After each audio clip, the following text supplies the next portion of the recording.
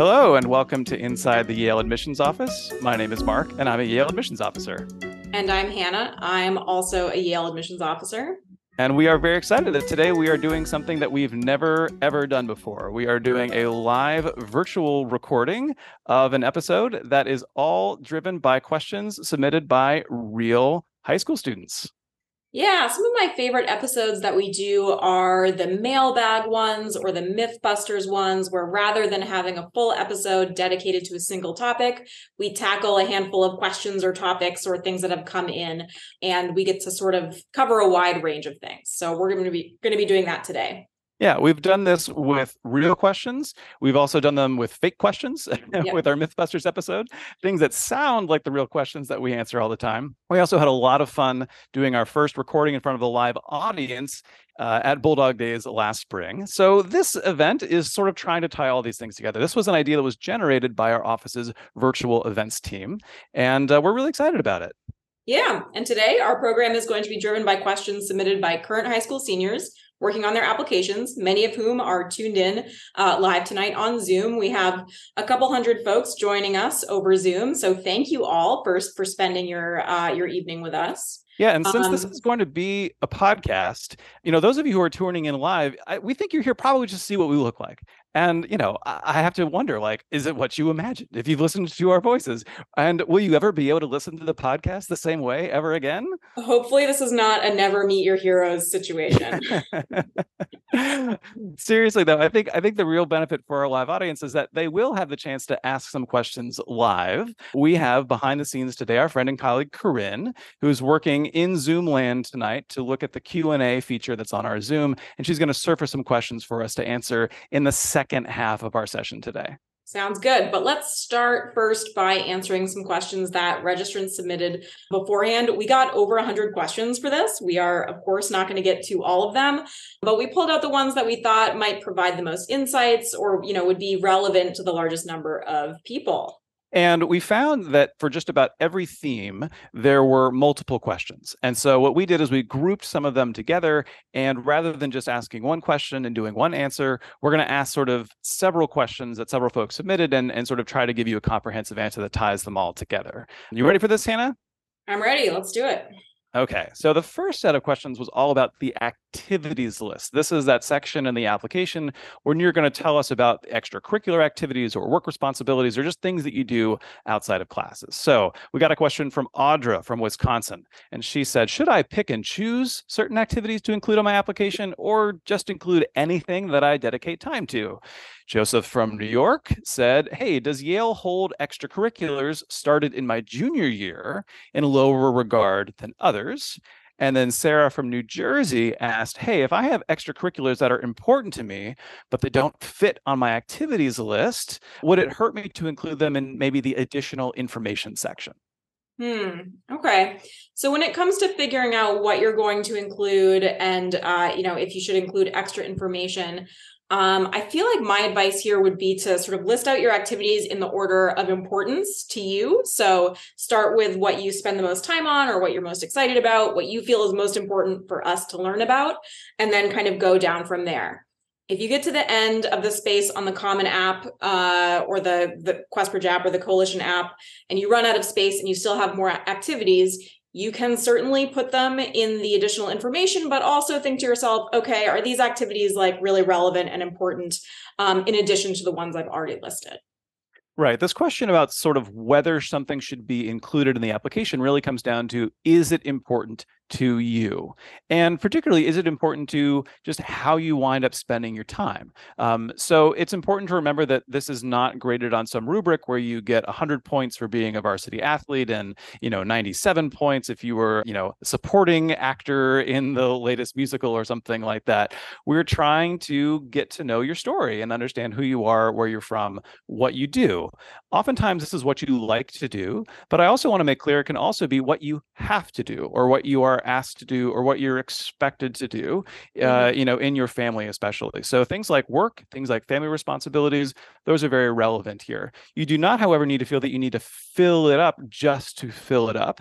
And so if something is not meaningful to you or important to you and those around you, It doesn't need to be there just to fill up the space. Yeah. And then there was another question in there about how do we feel about extracurriculars that were started just in the junior year?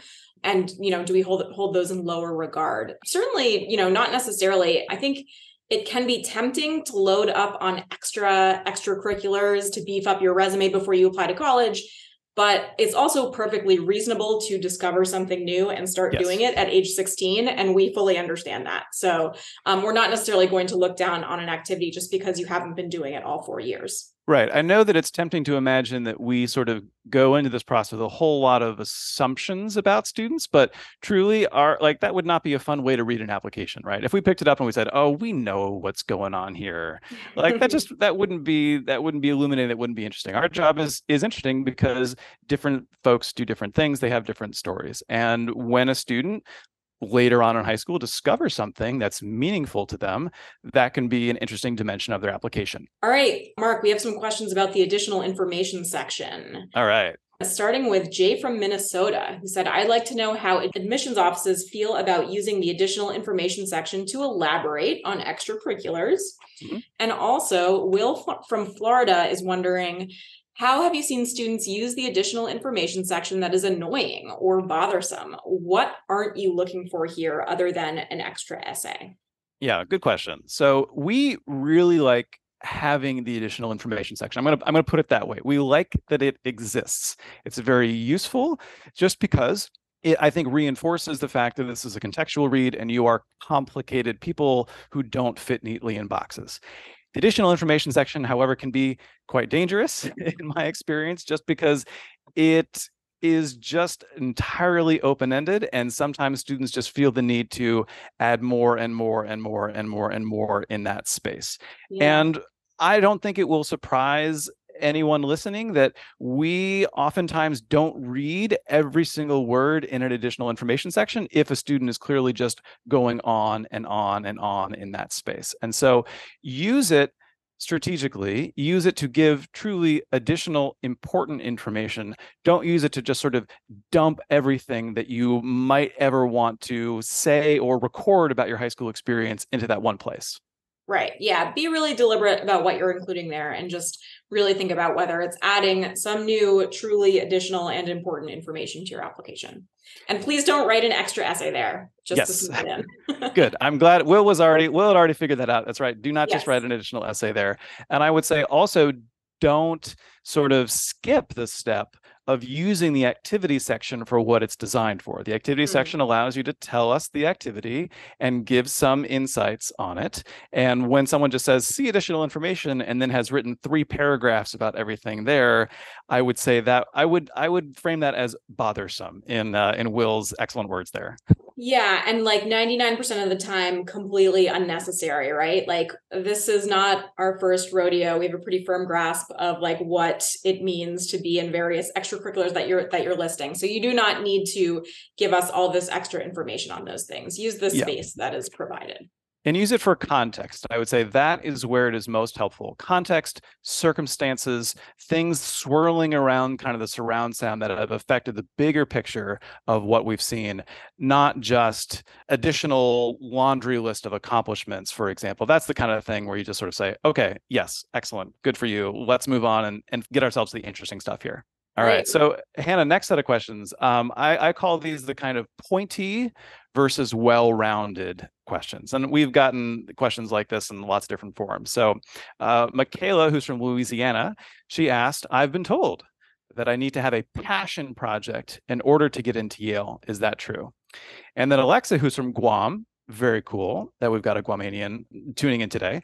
Alexa asked, it feels like if we're not national award winners in a science competition or completed published research, there's no use applying as a STEM applicant. Is there truth to this? So 2 slightly different things, but I group these together. Yeah, so I'll do the second one first. Just a reminder, most people are not national award winners in science competitions or in math competitions, right? And if you don't have that experience, that doesn't mean that you are unworthy of being in our applicant pool or anything like that.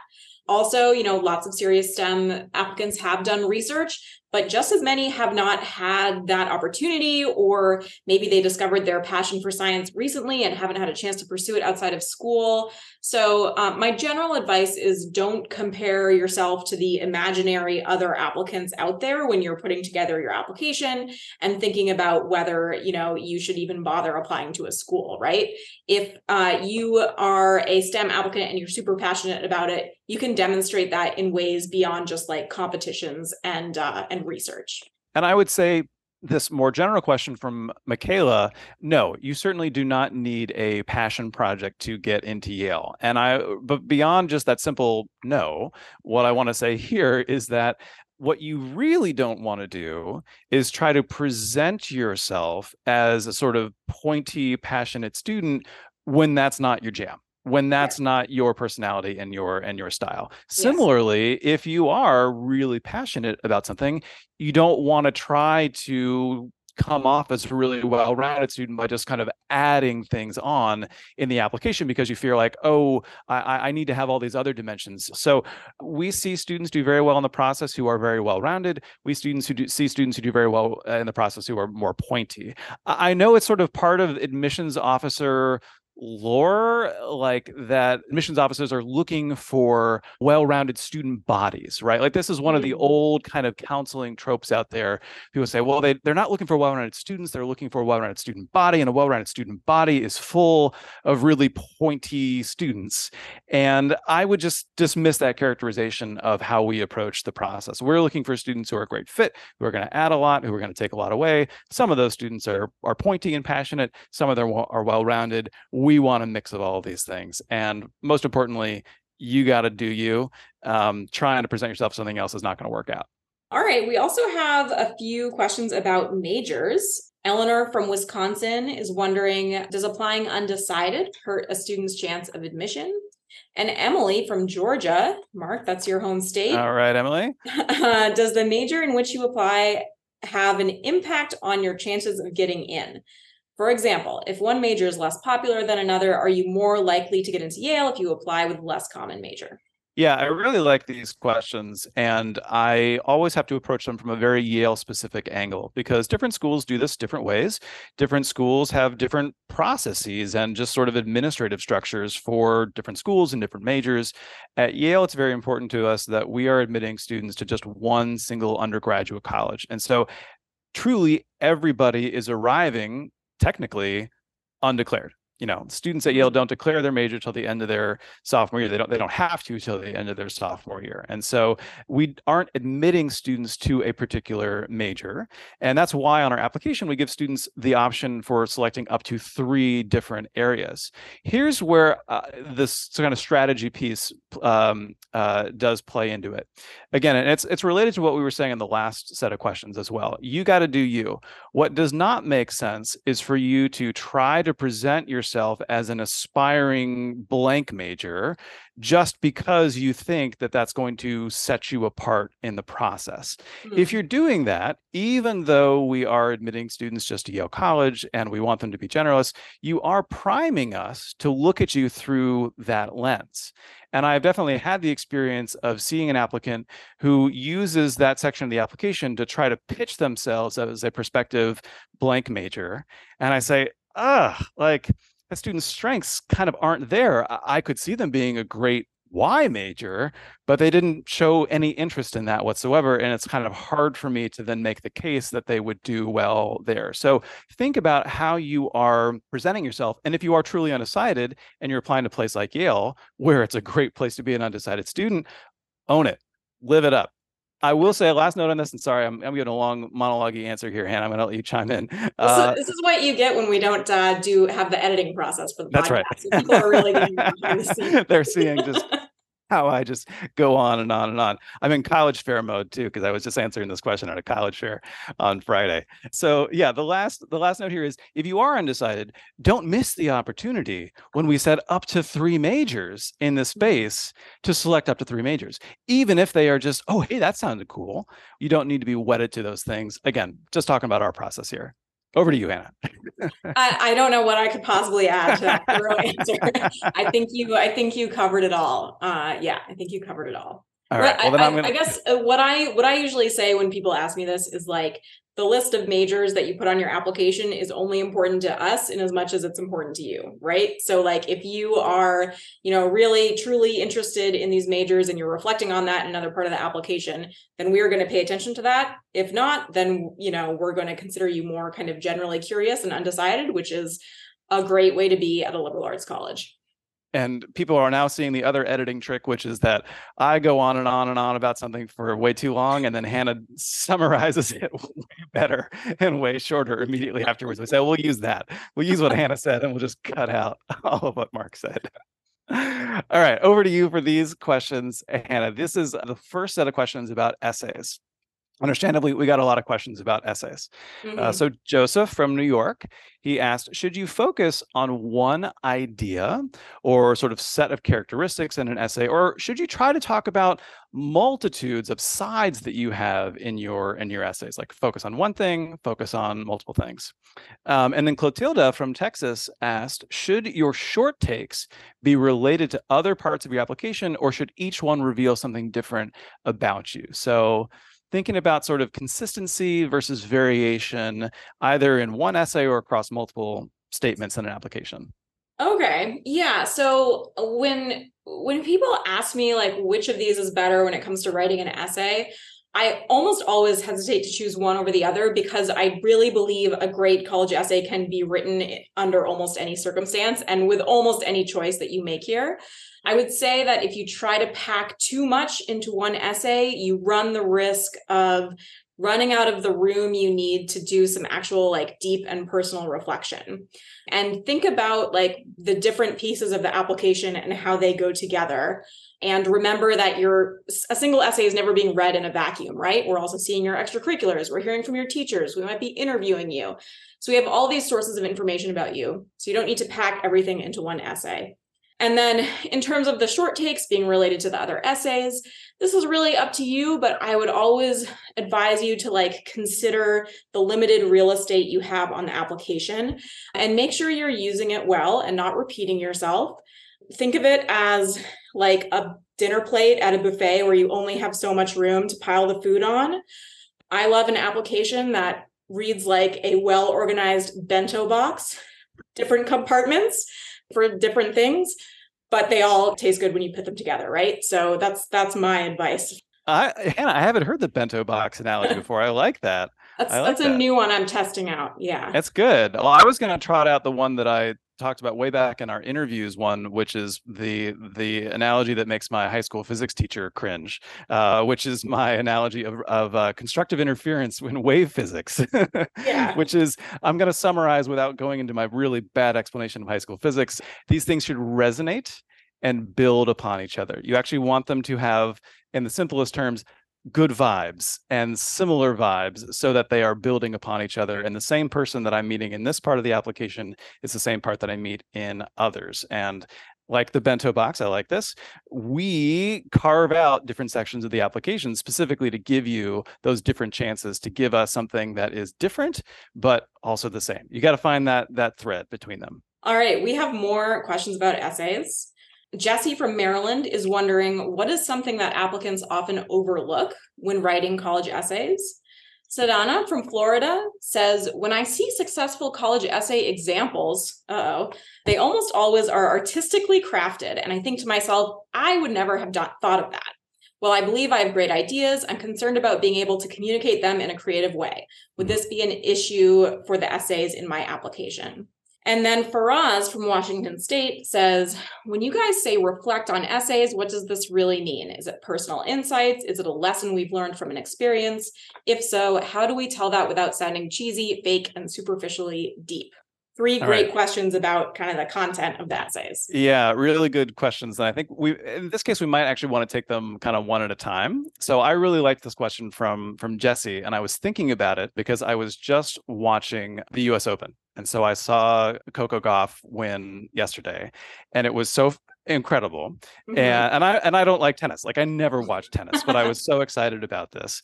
And I was thinking about how, whenever someone is interviewing an athlete after they've done something, the first question that I always ask them is, how did it feel? What does it feel like? Mm, And that's where my brain goes when Jesse's asking what's something that applicants often overlook in writing essays? Feeling. mm. That's the thing that I feel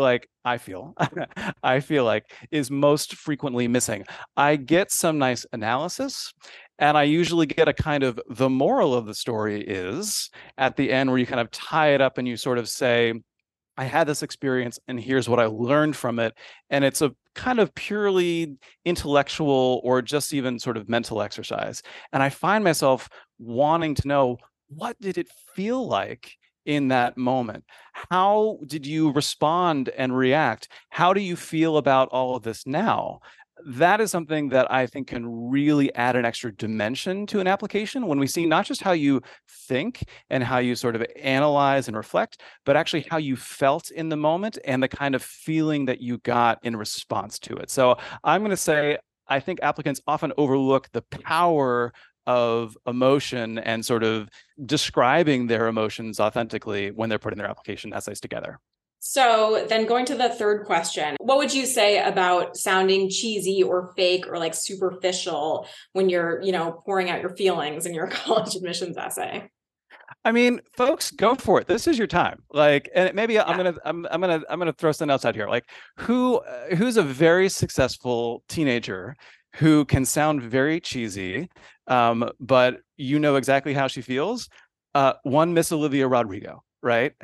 She is very effective as a songwriter and as a performer because she is all out there. And Mm, I have mixed feelings about Miss Rodrigo, but I will give it to her that like her emotion is in her performance. Same with mm, Taylor, same with Adele. That's what mm. makes them great performers. And so I would say I much more frequently roll my eyes and I say, oh, you just made something much simpler and cleaner than it actually was than I do like, oh wow, you're a mess of emotions, you teenager.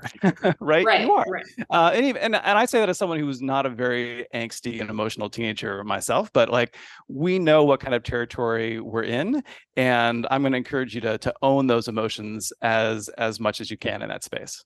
I don't know Totally. if you disagree with that, Hannah, or characterization of Olivia Rodrigo. I would agree. I would say go for it. We see it all in the admissions office, and we know that what we're asking you to do with the college essay is not an easy task. And we're asking you to be vulnerable and very reflective, and that is not something that comes naturally to everyone. Doesn't come naturally to me or my co-host, I imagine. And we appreciate that it doesn't always come naturally to the folks writing Yeah. the essays. I also really like the question about, seeing examples of successful college essays and thinking, oh, I could never write that. First of all, don't read too many examples of successful college essays. They are like very cherry picked and they are not going to be helpful to you in writing your college essay because your college essay needs to be about you. And these examples of other essays that seem really impressive are not about you. The other thing I would say about this is we are not looking for like pieces of publishable work that would be at home in the New Yorker when we're reading college Yeah. essays. Like the content and the reflection really is what matters to us. And often, like if that's more raw, it's much more telling to us as an essay. But that is never going to make it into one of those anthologies of successful college essays. So just keep that in mind. I'll also say like I'll save essays that I really like, that I feel like are really creative and extremely well done and just like amazing examples of essays. I read thousands of essays every year. I probably save 2 or 3. So I'm hoping this doesn't sound intimidating. I'm hoping it sort of like humanizes the process and you kind of realize like most of the stuff that we're reading sounds like the voice of a normal 17-year-old, and that's what we're looking for. And those exceptional ones that you might see examples of are few and far between. And most of the students who are admitted don't necessarily, make it onto my saved desktop folder. Yes. And because these are short pieces of writing, clarity, simplicity, straightforwardness, they can all be great assets in you speaking clearly to that admissions committee. And so if you say, listen, adding in some sort of creative either gimmick or just kind of wraparound theme is not my style, Mm. don't feel like you got to sort of put that packaging on. Say it like it is. All right. So, Hannah, let's move on to the next set of questions. And these are specifically about the supplemental essays with Yale specific questions. So, Hannah from New York said, how do you make your supplements stand out, especially the why Yale one? Evelyn, also from New York.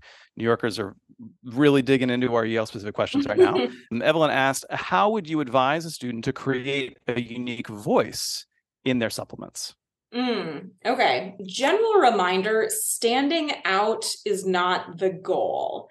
Again, like we are reading thousands of these things every year. There's nothing you can write that is going to like shock us. There's nothing new under the sun, right? So standing out isn't the goal here. The goal is, again, reflection and sounding like yourself and having these written pieces of the application be in conversation with all the other pieces of the application in a way that helps us understand who you are, why you're applying to our school, what would make us excited about bringing you to our school, and all those things. So with supplements, just as with the Common App essay, reflection is really important. So for that why Yale essay, we're not looking for a list of things at Yale that excite you. We're looking for reflection on why certain things about Yale excite you and like why you're drawn to applying to Yale. Those feelings, again, we want all the feelings. All the feels. All the feels. When we say why Yale, think about that specifically in terms of connecting the dots. And I would say, especially thinking about voice, you've heard us talk about the short takes where we feel like we sometimes get the clearest sense of a student's voice, in part because the space is just so limited. And so I'm going to encourage you, take a look at those really short 4 questions that we ask. Take stock of essentially, where does your brain first go? And then sit on it for a little while. Like I recommend like kind of just saying, yeah, I think I'd like to write about that. Don't immediately like write it down. Just kind of sit on it, think about it. And I think if you actually let your brain sort of stew on it for a little bit, you'll actually start to think about how you can say something in your own voice that's going to feel distinctive for those short pieces, especially. We like those because we often find that we get the most distinctive, most authentic voice from the students in those short pieces. All right, we have some kind of just big picture questions, and then we're going to get to the questions that you all are asking in the Q&A feature on the Zoom. But first, Dan from Iowa says, what does holistic review mean? Are some areas of the application considered more important than others? So good question. I always like to say the word holistic is probably not one that you use in your everyday conversation. Like you probably weren't in the cafeteria at your school last week and you were like, well, I took a holistic approach to last night's homework, right? It's like this word that sort of only exists in the college admissions process, it seems. I prefer the term whole person review to holistic review because I think that captures better what we're looking for. Whole person means the whole thing. And specifically when we're talking about the whole thing, in this case, we're talking about the whole application. And we have these different parts of the application because it is not the case that one thing is considered more than others. There are some instances where one part of an application is kind of ultimately the most important thing that a committee gets excited about, and we say, oh yes, like this strength here in conjunction with these other things, but this strength is the thing that stands out and kind of pushes a student over.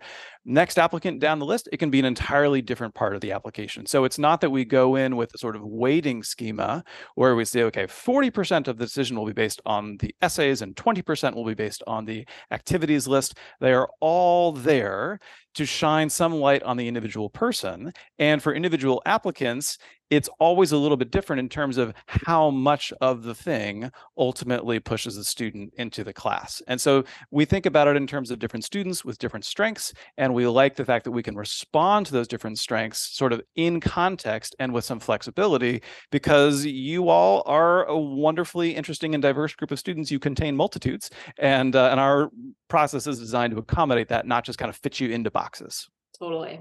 So Hannah, I'll give this one to you. This is from Juana in California, and she's asked, how subjective do you think the admissions process is? Like, if you had 2 groups of Yale admissions officers look at the same students, would both groups end up making the same admit, deny, and waitlist decisions? I like that question. Yeah, that's an interesting question. I don't know that I have like a neat and tidy answer for that because I think it probably depends on a lot of things. What I will say is that we are often in the position where a student has gone through admissions committee and then they come back for a review committee where we're seeing like, you know, a little bit of new information or something. And the conversation is never like, what was that other committee thinking putting this decision on this student? It's always more like, okay, we see how you arrived at this decision, and this all like makes logical sense to us. And the same thing with reading, you know, many applications get 2 reads, and it's pretty rare that they are like completely disparate in their understanding of the application and their sort of general feeling about, you know, whether that would be a strong application for Yale. There are essay topics that I personally enjoy reading about more than others, maybe, but that's not necessarily going to affect my decision about does this student belong in the Yale class. I always try to make very clear this process is subjective, but I think as Hannah just said, like it is kind of collectively subjective. And through the collective subjectiveness, we reach consensus, and that consensus is pretty steady across the board. So I encourage you to embrace the subjectivity of this process by starting with the fact that there's real people on the other end. There's real subjects. We have points of views, and you want to convey yourself as a real person in that process to those people. But you shouldn't worry that like, oh, if Hannah is just having a bad day, that's going to torpedo, you know, my chances. We have these checks and balances, and by having a collective of people with different points of view, we feel like we reach good consensus and in some ways kind of balance each other out. That's why it's really important to us that our committees have people from different perspectives in the room together. That definitely makes for better work. I think it also makes for more consistent work, as you were saying. Speaking of the committee process, Alex from Massachusetts is wondering, during the committee process, does a similar topic or section of the application come up more often for a wide range of applicants, or is the committee process unique for each potential student? Yeah, it's a good question. And I think that's a little bit of both. And I don't want to just keep saying, well, it depends, it depends, it depends. That is the true answer. But I think in my experience, one of the things that often we go to first is an interview report. And I think the reason for that is that the application work cards that we write gives this nice kind of summary for the committee of the different moving pieces of the file. So when Hannah or I are presenting a committee, we will just walk through essentially our notes on a file, and we'll say, here's the activities, here's what the essays are about, my thoughts on the essays, here are the things the teacher said. We'll give some notes on the interview, and then we will sort of give a summary. One of the reasons I think we often go to the interview report is that we're interested in the fact that it's from a disinterested third party. An interviewer is someone who didn't see the rest of the application. The interviewer didn't see your essays, it didn't see your letters of recommendation, and they're just writing based off of that experience with you. And so I find that for a lot of us, we often say, could we see the interview?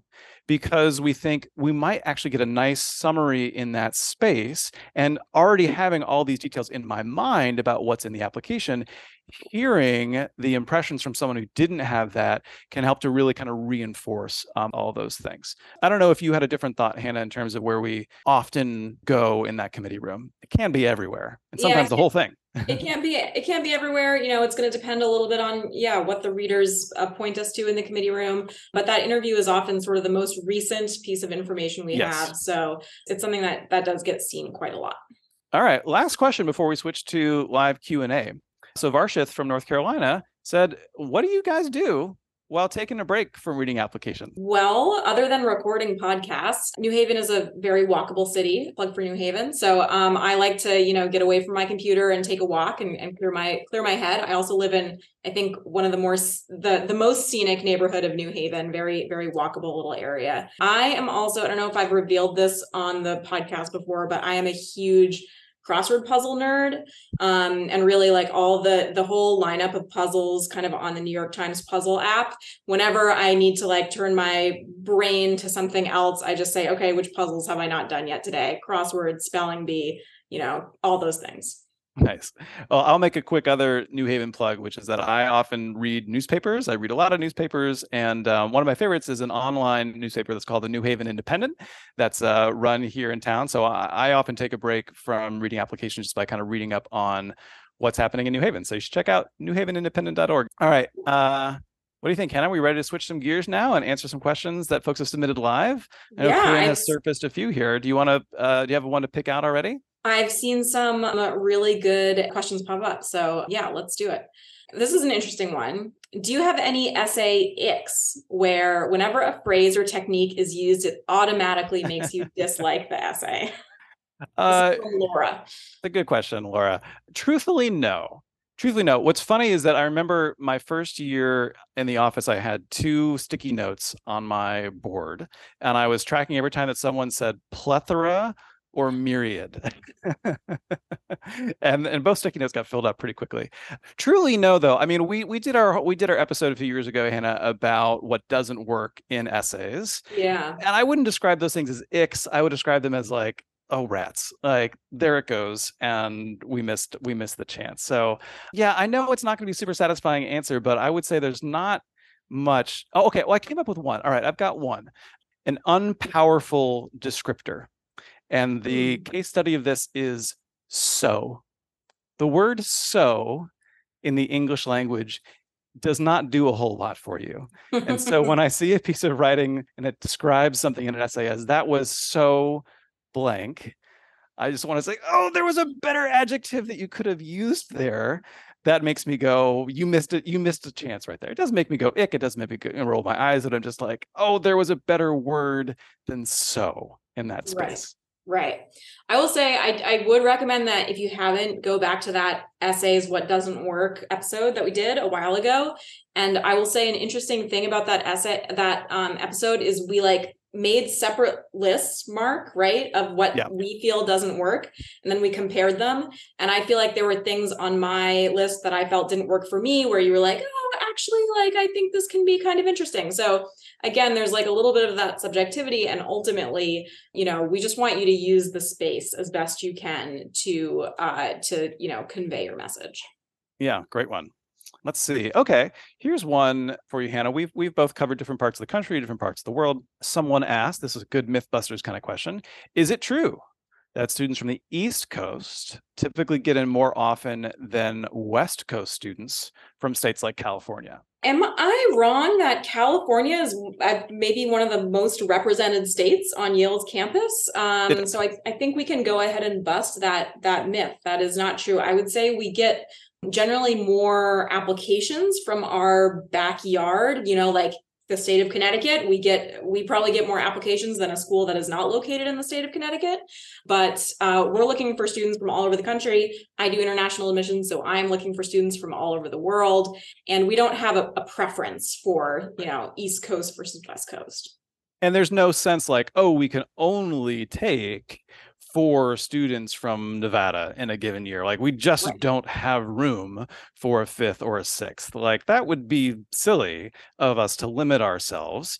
And I will, if we take it to the extremes here, we see really strong applicants from everywhere. So it's not like we have to, lower our standards to admit great students from North Dakota. We can go through the process exactly the same as we would with applicants from other parts of the country, with the caveat that, of course, we're doing contextual evaluation, and we understand that, going to school in South Dakota is probably different than going to school in the South Bronx, right? Like that's part of our review process, but it's not us saying, well, we have a certain number of students, or we have to line these students up and we can only take a certain number of them. So it's tempting to think that, but we can tell you it's not like one of these dimensions that we add into our process at all.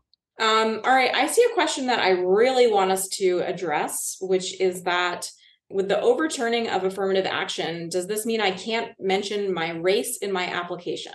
Great question. This is something that has been in the news, obviously, and the simple answer is no. It does not mean that you can't mention race in your application. This ruling changes nothing in terms of how you should or can approach the college application process. I'm going to say not only does it not prohibit you from talking about these things, I also want to say it just shouldn't change your strategy. So whatever you were thinking about the college application process on June 28th of 2023 is how you should be thinking about the college application process after June 29th of 2023. That's when the ruling came out. So this ruling affects how admissions officers and admissions offices and colleges more generally do their work. It does not affect how you should approach the application. So I hope that's reassuring to you. All right, so I'm going to find the next one here. So this is similar because one of our essay prompts this year, a new one gets at this. Margaret asked a question. For the essay question, reflect on an element of your personal experience that you feel will enrich your college and how has it shaped you. You suggested discussing something that has shaped me and will be an asset in college. What does an asset in college mean? That's a really good question. What kinds of things would fit into that, and how should a student kind of think about that dimension as they're putting together their application essay? Yeah. So think about what we're trying to do here in the admissions office, where we are crafting a class of students. We're not only thinking about, who's going to thrive academically at Yale, but who's going to engage in interesting ways with their classmates, bring unique perspectives. Because one of the coolest experiences you have when you come to a place like Yale is the people that you meet, regardless of what you're doing in the classroom. And you will learn a lot from those people outside of the classroom as well as inside of the classroom. So think about that and think about what it is about you that someone would learn something about or gain something from simply by knowing you in the college setting and reflect on that thing. And that can be a little hard because we're asking you to think about yourself in a positive way. We're asking you to tell us put your best foot forward, or what do you think about you is valuable? And that can be a hard question to answer for a lot of people, but that's sort of what we're getting at there. Yeah, I think to keep it simple, just imagine a time when you shared something about yourself. Either you were just talking about it or someone saw you doing something and they said, "Oh, that's cool." Or I didn't know that, or thanks, that's interesting, or I hadn't been exposed to that thing before, and you shared it with me, and that was exciting. Think about those kinds of experiences, those things that you have and that you've shared with people, those are the assets that you want to consider that you would add to a community. Focus on the community element of it. It's not just me, and how I'm so great, and I'm an asset because I'm awesome. It's this thing, I've actually seen it benefiting people around me. And so I want to share it with you all, admissions committee, because I think that that's the kind of thing that would be valuable in my college community. And I'd like to share it with those people as well. We have a question from Savannah that I think is probably relevant to a lot of people in this particular time of year that we're recording this, which is it worth it applying single choice early action to Yale if it's your top choice? Specifically, does it have a significant impact on your admissions chances? Yeah, great question, Savannah. A simple answer, no. This is at Yale, all about you and how you want to put together your application timeline and also how you want to put together your decision release timeline. I'm very impressed that you use the full acronym SCEA, Single Choice Early Action. We did an episode last fall all about this, and Hannah and I just came out and apologized because Yale's early action program is just needlessly complicated. We'll say it's needlessly complicated. So there is this restriction at Yale that if you're going to apply early, you're not applying early to other private universities. It's complicated with the legalese around it. What's not complicated is that it's not going to give you an advantage. If you want to hear from Yale and you feel that your application is ready to go November 1st, get it in just so that you can get that info back. If both of those things aren't true, wait till regular. It's not going to change anything in terms of your outcome. So actually a low stakes decision here is what I want you to leave with. Yeah. And if you are looking at a college where it's a high stakes decision, like your chances are higher, or there is some scholarship money on the line or something like that, go ahead and apply to them early and apply to Yale regular, because applying to Yale early is not going to give you a better chance of admission. It's not going to get you a better financial aid package. That's all going to be the same whether you apply early action or regular decision. All right, Hannah, we got an early question from Tressel who asked about performance portfolios. We would call these supplementary material submissions. How do those factor into the admissions process? Yeah, great question. So we allow you to submit supplementary materials if you are particularly talented and passionate in the visual arts, music, or dance or film. You can submit a supplement. The way that works is first, the admissions officer reviews your entire application. And if they decide that this application is competitive and going to move through the process, and we think that your talents or potential in the area that you've submitted your supplementary materials are going to be important to your admissions decision, then we'll send it on to a faculty member in that discipline. Faculty member will listen to your musical supplement or watch your dance supplement, and they will put together a little write-up for us, give it a little rating, send it back to the admissions office. So then, we take that and we add it into all the other pieces of the application that we already have. And it's just kind of this extra piece of information of what this Yale faculty member thought about your supplemental portfolio. And should we, take that into account as we are making your decision? I saw another good question here. Lillian just wrote a question about, does the type of application you use change the way that you are reviewed as an applicant? And it sounds like Lillian is specifically asking about the QuestBridge application versus the Common application. No, it does not. So we do accept 3 different application platforms at Yale: the QuestBridge application, the Common application, and the Coalition application. The review process is the same regardless of how you choose to apply. You can only pick one of those application platforms. And, you'll still have an area admissions reader. You'll still, have admissions committee. It's all the same process. And a lot of the same questions are also being asked on those applications, specifically like the Common app and the Coalition app ask exactly the same questions. So it's really about, which feels most comfortable for you, which platform you want to use. And I know that for students who are considering applying through QuestBridge, it can seem like the stakes are higher here. I'll recommend listening to a very early episode that we did all about QuestBridge. It was important that we actually use the podcast to cover that because it can get a little bit complicated. But one of the reasons that we like the QuestBridge application is that for students who are from lower income backgrounds, we feel like the application itself gives students more space to tell their story. And so we do like that. And it's one of the reasons why we don't ask students who are named QuestBridge finalists to complete another whole application. We say, hey, your QuestBridge application is great. We're going to give you the chance to answer a few of our Yale specific questions just because we want you to have the chance to tell us a little bit more and connect the dots with Yale specifically.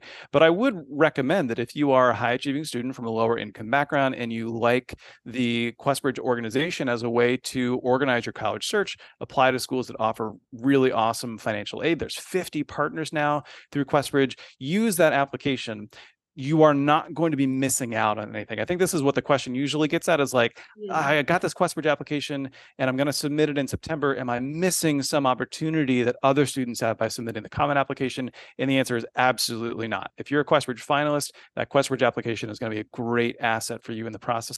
This is a good question, which is how can students from public schools who might have fewer resources or access to opportunities compare their activities or experiences to students from private schools or other areas? Simple answer, don't. Yeah. Don't compare yourself to anybody. Don't compare yourself to students at your school, students at other schools, whether it's public, private, charter, magnet, parochial, boarding, international. We see it all. And what we want to tell you is that we don't compare and contrast. We try to get to know you in your context. Our evaluation process is contextual. That's what makes it interesting, is that we get to know these places, we get to know what's offered there, and we don't try to balance scales. We don't try to say, well, this is worth this much in this space and this is worth that much in the other. We just try to understand where you are.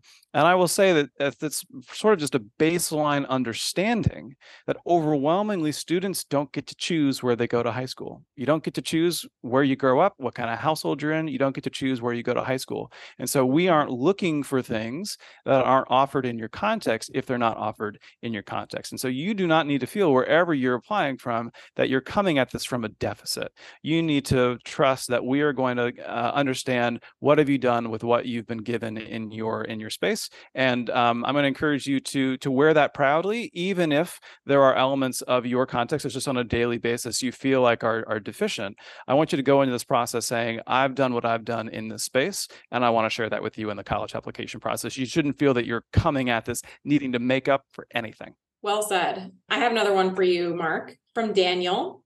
Since FAFSA opens in December this year, will early action students receive their financial aid award if they are admitted in December, or will they have to wait for it? Oh, good question. So pretty technical answer here. And the simple answer is no. Yale does financial aid with something that's called institutional methodology. And what that means is that we are going to assess your need with our own Yale specific rules. They are overwhelmingly more generous than whatever the federal rules are. And the FAFSA, by the way, this is the free application for federal student aid. If folks don't know that, or if you didn't listen to Lingo Bingo, where that was one of our bingo answers, it is a very important form for applying for aid because the federal government has a lot of money available. And that can be great for you. It can also be great for colleges because it can wind up actually reducing what they need to pay for a student. So with early action applicants, we can still do our needs analysis this year with the other financial aid information that you will submit. And that's going to include something called the CSS profile, which is run by the College Board, and both of your biological parents, if they're both living, their most recent tax returns. We will do a needs analysis of that. We will package you. If you are admitted and you get one of those early packages, you will be asked to submit the FAFSA later. That's not going to change your award, though. It's just going to change essentially behind the scenes who's paying for what dollars are coming from Uncle Sam and what dollars are coming from Yale. So no difference there at all. I think we're at time, Hannah. These have been some fantastic questions. Let's call it a success for our very first live virtual Mythbusters event. Many thanks to all the students who participated. You all are what made it successful tonight. Yeah, and we didn't get to all of your questions, but you can always submit them at admissions.yale.edu/questions. We will also do this again. Thanks to former admissions officer Andrew Brick Johnson, who composes our music. Check him out at andrewbrickjohnson.com. I'll also say thank you to the Courtyard by Marriott Nashville for hosting me tonight, and for Hannah, who's just hanging out in her office in the admissions office. And thanks to Corinne, who's answering questions behind the scenes for us tonight and keeping the show going here. If you have comments or an idea for an episode, drop us a line at yaleadmissionspodcast@gmail.com. And finally, remember that the views expressed in this podcast are ours and don't necessarily represent those of Yale University. Thanks for listening.